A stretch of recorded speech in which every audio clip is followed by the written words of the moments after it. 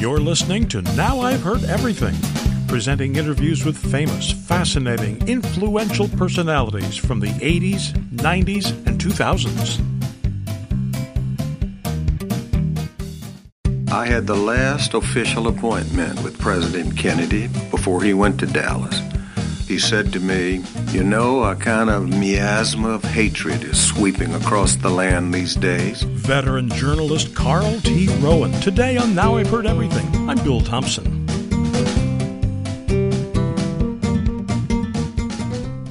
As a young journalist in the 1950s, Carl T. Rowan covered the emerging civil rights movement and many of its leaders, including Rosa Parks and the young Martin Luther King Jr.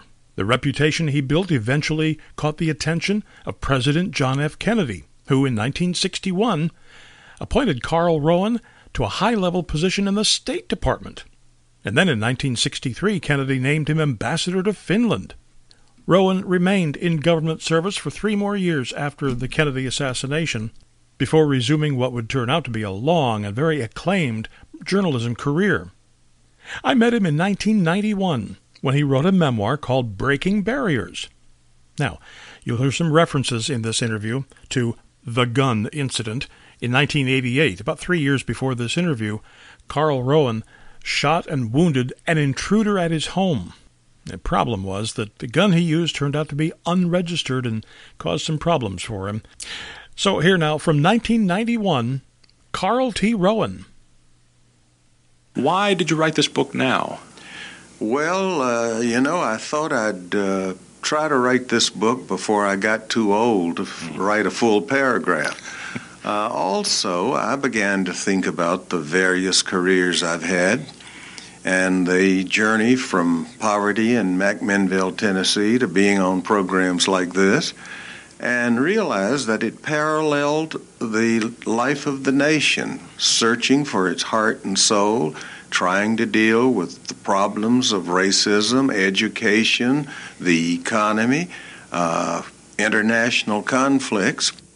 And I realized that just as I was trying to break barriers, I couldn't do any of it alone, but I had to have friends like Harry Truman and Hubert Humphrey and Lyndon Johnson and John Coles, the publisher of the Minneapolis newspapers. And I thought people might want to read the parallel stories of one man's journey and of one nation's struggle. It occurs to me, though, as the reader, that perhaps you have broken more barriers and have gone further, made more progress than the nation has in these parallel journeys. Well, one would think that might be the case because I haven't done much backsliding, whereas the nation has lurched forward and fallen backward, and usually depending on who's in the White House. One of the things I learned and point out in Breaking Barriers is that poor people and minorities make progress only in good times economically, and only when you have in the Oval Office someone who's truly committed to social justice. And we haven't had that social justice factor over the last decade. I was just going to say, as we head into what they have now admitted is a recession, is this another bleak time for minorities? Oh, yes, because a dog-eat-dog atmosphere always takes over in recessions. And people who may be inclined to accept a little affirmative action in good times don't want any of it in hard times. And they're totally oblivious. You know, I hear all this paranoia saying the federal government and the corporations are giving all the promotions, they're giving all the goodies to blacks. I look at the current unemployment figures, 5.3% for whites, 12.2% for blacks, 36% for black teenagers. And I say, if black people have been getting all these goodies, how come these figures? And nobody has an answer, but they don't. When you are beset by polarization and hostility, the facts don't matter much. Do you sometimes look back at your childhood and wonder how you managed to get this far? Oh, I've done that many a time, and I look back at some marvelous breaks that I got. like finding a $20 bill the day I'm about to drop out of college. And I go up and pay my tuition for the next quarter, and 3 days later the Navy decides that for the first time in history, a black youngster could take the nationally competitive exam for becoming an officer in the Navy. And I've just had loads of those kinds of breaks. Right place, right time. That's right. But it also takes the right kind of attitude to take advantage of being in the right place at the right time, doesn't it? Oh, absolutely. And that's where I had one advantage. I had a mother who knew the value of trained intelligence. And she'd sit by that kerosene lamp with me at night, going through my spelling and my arithmetic. Then she'd pat me on the head and say, "There can't be anybody in that school any smarter than you are." And I believed her, and that's the beginning of self-esteem. And what I'm trying to do in Breaking Barriers is to convince a lot of youngsters growing up the way I did that if they believe in themselves, they can break a lot of barriers too. What do you tell youngsters, black youngsters today, who say it's too white to be smart? Well, I tell them that that's stupid. I tell them that learning has liberated more people than all the armies ever assembled by man. And if they want to be liberated, they have got to know the same thing this white youngster over here knows. I tell them, I can't function as a journalist if I just go to a soul food joint and eat lunch. I've got to go where James J. Kilpatrick and George Will and my competitors go. And I think that message has gotten through. You know, I run this scholarship program, Project Excellence. We've given in 3 years more than $800,000 to 173 kids. And in every high school in this metropolitan area today, these kids are saying, how can I win a Project Excellence scholarship? I mean, the smallest is $4,000, and the largest is $54,000.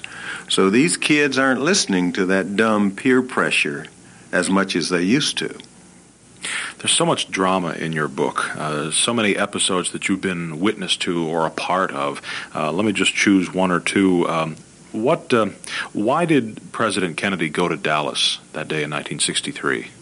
I had the last official appointment with President Kennedy before he went to Dallas. I was home on consultation from Finland, where, as you know, I was ambassador. When we finished our business, he said to me, "You know, a kind of miasma of hatred is sweeping across the land these days. I gather you know what they did to Adlai Stevenson," he said. "He went down to Texas and they spat on him." He said, "I feel that a president has to set the tone. He has to set the mood for a nation. And I've got to stand up against this. And that's why I'm going to Texas, to show my face and let people know that I'm asking the American people to be better than they think they can be." After this short break, Carl Rowan tells about the jaw-dropping things J. Edgar Hoover did.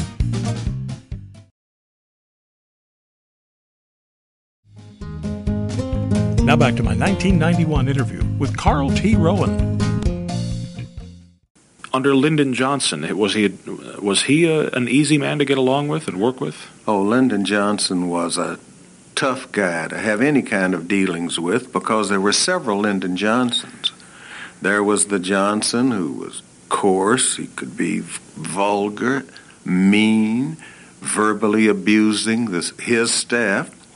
And then the same guy, you see him an hour later, and he's giving you a little speech showing the greatest vision and sensitivity imaginable as to where this nation ought to go. That sensitive Johnson, let me tell you a little story if I can. Mm-hmm. He said to me, "You know, I went down to San Antone to campaign for old Henry B. Gonzalez, and they had this pickup truck out in the middle of this parking lot.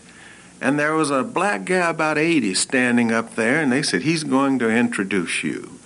And that black guy says, 'Folks, I was born not 100 yards from where this truck is standing, and I never thought I'd live to see the day. when a black man is going to introduce a white vice president who's going to ask y'all to vote for a Mexican? Johnson says, you know, tears started running down my cheek, and he leaned over and punched me in the chest and says, you know, a man ain't worth a damn if he can't cry at the right time. What a fascinating character he was. He's the most fascinating of all the presidents I've had anything to do with, and I might even say all the politicians I've ever had anything to do with. And that encompasses a lot of people. Yes, that's right. But I tell you, you get a Lyndon Johnson talking about how he was going to get through the Public Accommodations Act. As he put it, so little black gals don't get their heads busted open for trying to drink a Coca-Cola at Rich's Soda Fountain in Atlanta. Or when he went up to that joint session of Congress and gave that speech on voting rights and said, we shall overcome. That was the one where he asked me to sit in the box up there with Lady Bird. I think he wanted a visual showing of his support for racial equality. He was very shrewd and very clever in his ability to manipulate the Congress. This is a difficult subject to sum up in just a few words, but what did J. Edgar Hoover have against Martin Luther King? Well, first of all, Martin Luther King had criticized the FBI's performance in the South when the young girls in Sunday school were killed when the church was blown up. King was talking about how the FBI was in cahoots with Southern law officers and they couldn't find any perpetrators of these kinds of crimes. But it went on beyond that. Hoover, in fact, hated the entire civil rights movement.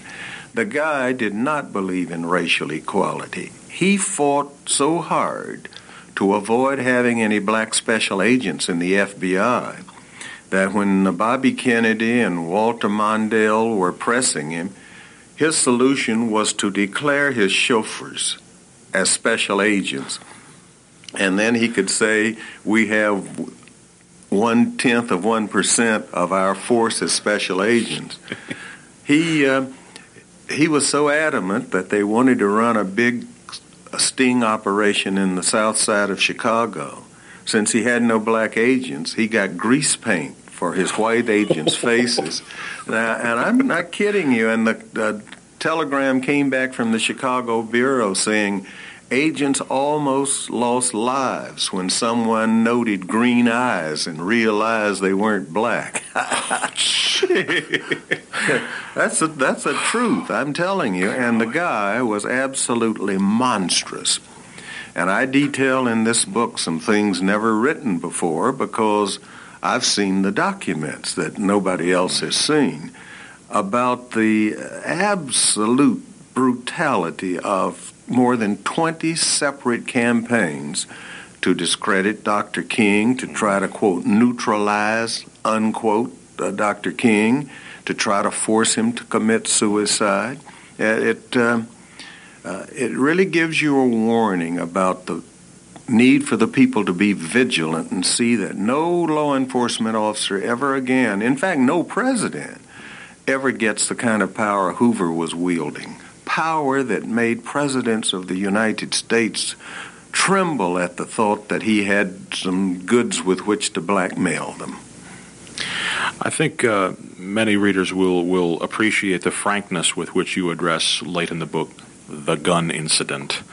Oh yes. I confess to being very gratified with the honesty that you portray, that you talk about your disillusionment with your fellow news media, the people who should be reporting the facts, investigating what the truth is, and printing and broadcasting what really happened and what the real facts are.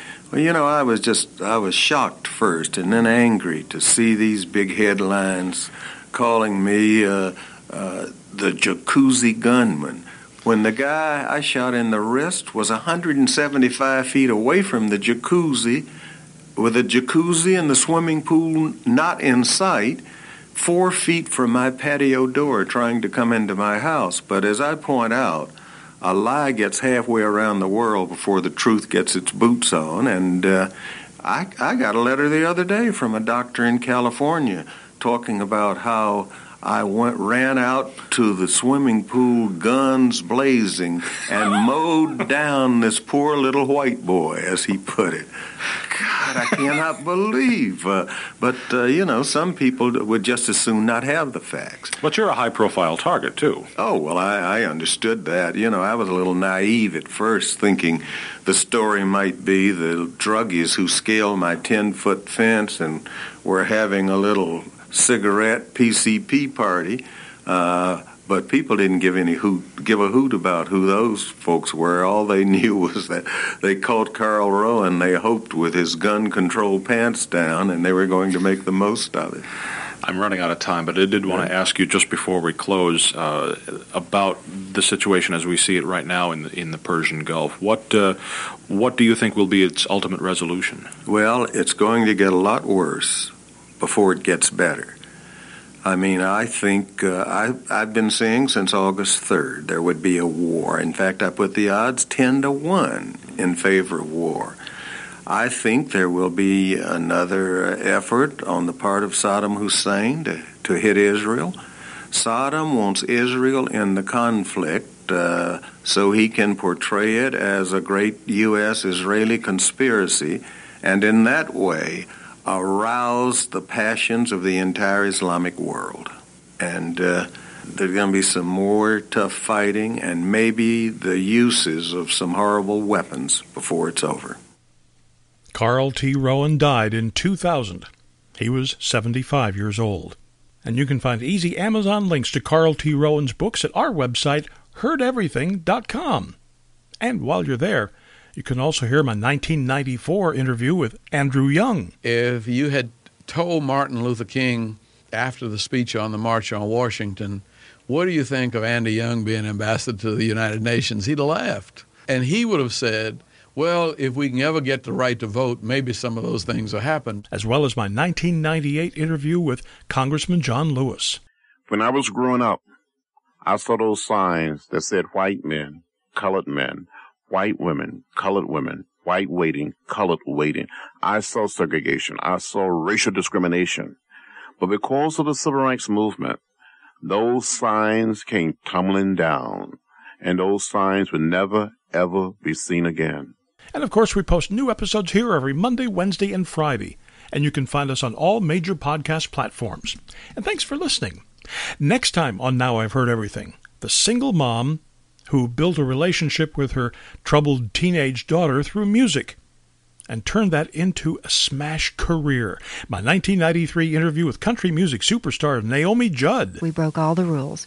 We didn't have the demo tape to play anybody, or an 8x10 even. We didn't know anybody, but we got signed on the spot. We cut an album before we'd ever appeared anywhere, before we ever had a band. That's next time on Now I've Heard Everything. I'm Bill Thompson.